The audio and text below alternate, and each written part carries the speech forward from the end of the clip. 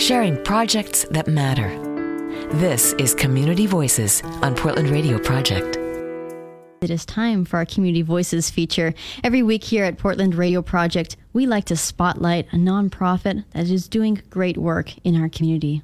And this week, we are putting that spotlight on the Vestibular Disorders Association, known as VEDA, which advocates for people with inner ear balance disorders. And we have in studio Cynthia Ryan, Executive Director, to tell us more about it. Thanks for joining us, Cynthia. Thanks for having me.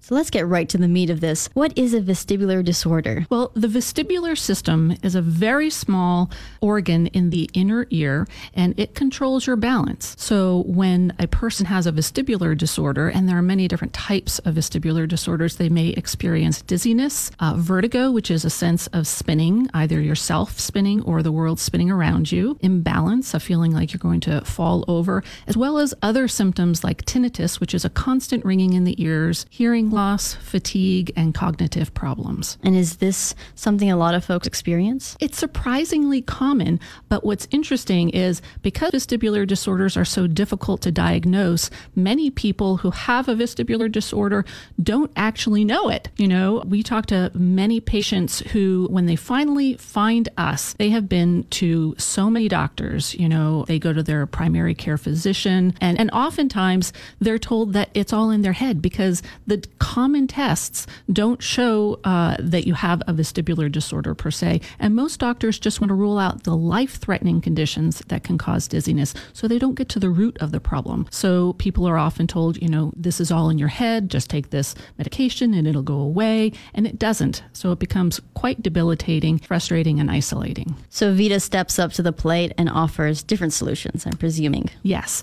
Well, the primary thing that we do is we try to educate patients on what's going on for them. Because if someone can understand their condition, if they can understand their symptoms and what could be going on with them, they're going to be a better advocate for their own health care. So when they go to their doctor, they'll know what questions to ask. And that's really key to getting answers. We also connect patients to vestibular healthcare specialists because like I said, your primary care physician, you know, they probably cover vestibular disorders for about a half an hour in all of medical school. So your primary medical physician isn't going to know enough about vestibular disorders to be able to diagnose them. So we try to get them to a specialist so that they can get a diagnosis, because if you don't get an accurate diagnosis, you're not going to get effective treatment. So then we follow that up with constant support. We want people not to feel alone and isolated. We want them to be supported. So we connect them with other vestibular patients so they don't feel so alone, so they can share stories, so they can share coping strategies, and we make sure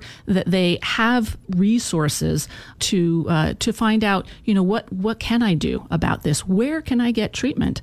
We also advocate for better medical care so that we can reduce diagnosis times and thereby improve treatment outcomes. So VEDA fills in this niche that's missing in the medical industry. So then do you get funding from the government to do this research? Do you get funding from the city to connect people to these resources, or are you on your own? Well, that would be nice, but no.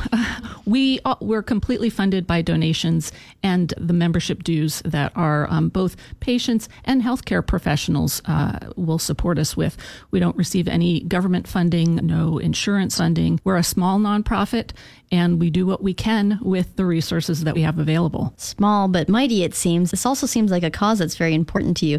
Is there a story that behind this that led you to get interested in vestibular disorders? As a matter of fact, there is. My mother has a vestibular disorder called Meniere's disease.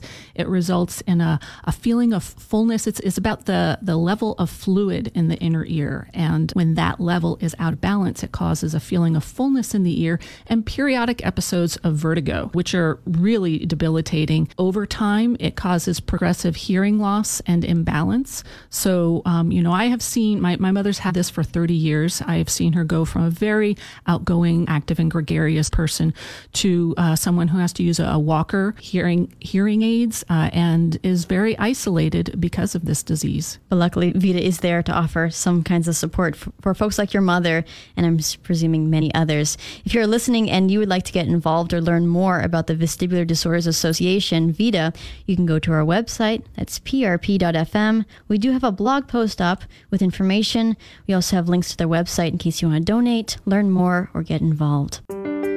You've been listening to Community Voices on Portland Radio Project. Learn more at prp.fm.